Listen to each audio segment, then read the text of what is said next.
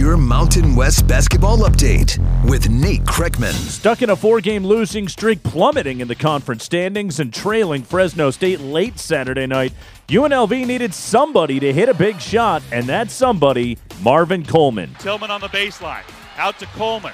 Coleman with three. Coleman, tough shot from the right side, banks in!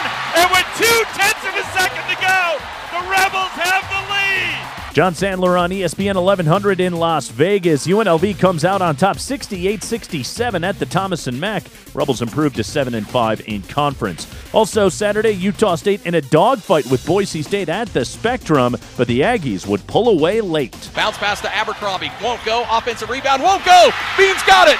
Bean with the offensive rebound, kicks it over to Diogo. Diogo, all he needs to do is lay it up and in, and he will. Yes, sir! Scott Gerard from Learfield IMG College, 70-61 the final. Neemias Queta, 21 points, 8 boards for Utah State.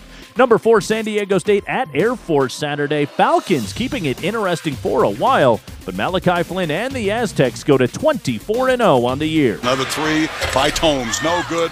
Yanni blocked out beautifully. The ball came off his body, went out to Malachi. Malachi going baseline to baseline, got in, put it up, got it.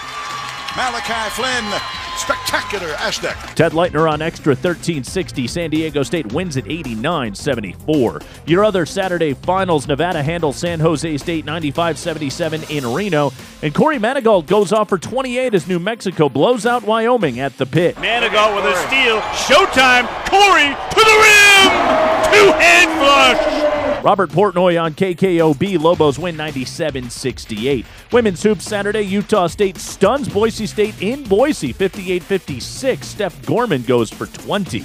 And that's your Mountain West basketball update. I'm Nate Kreckman.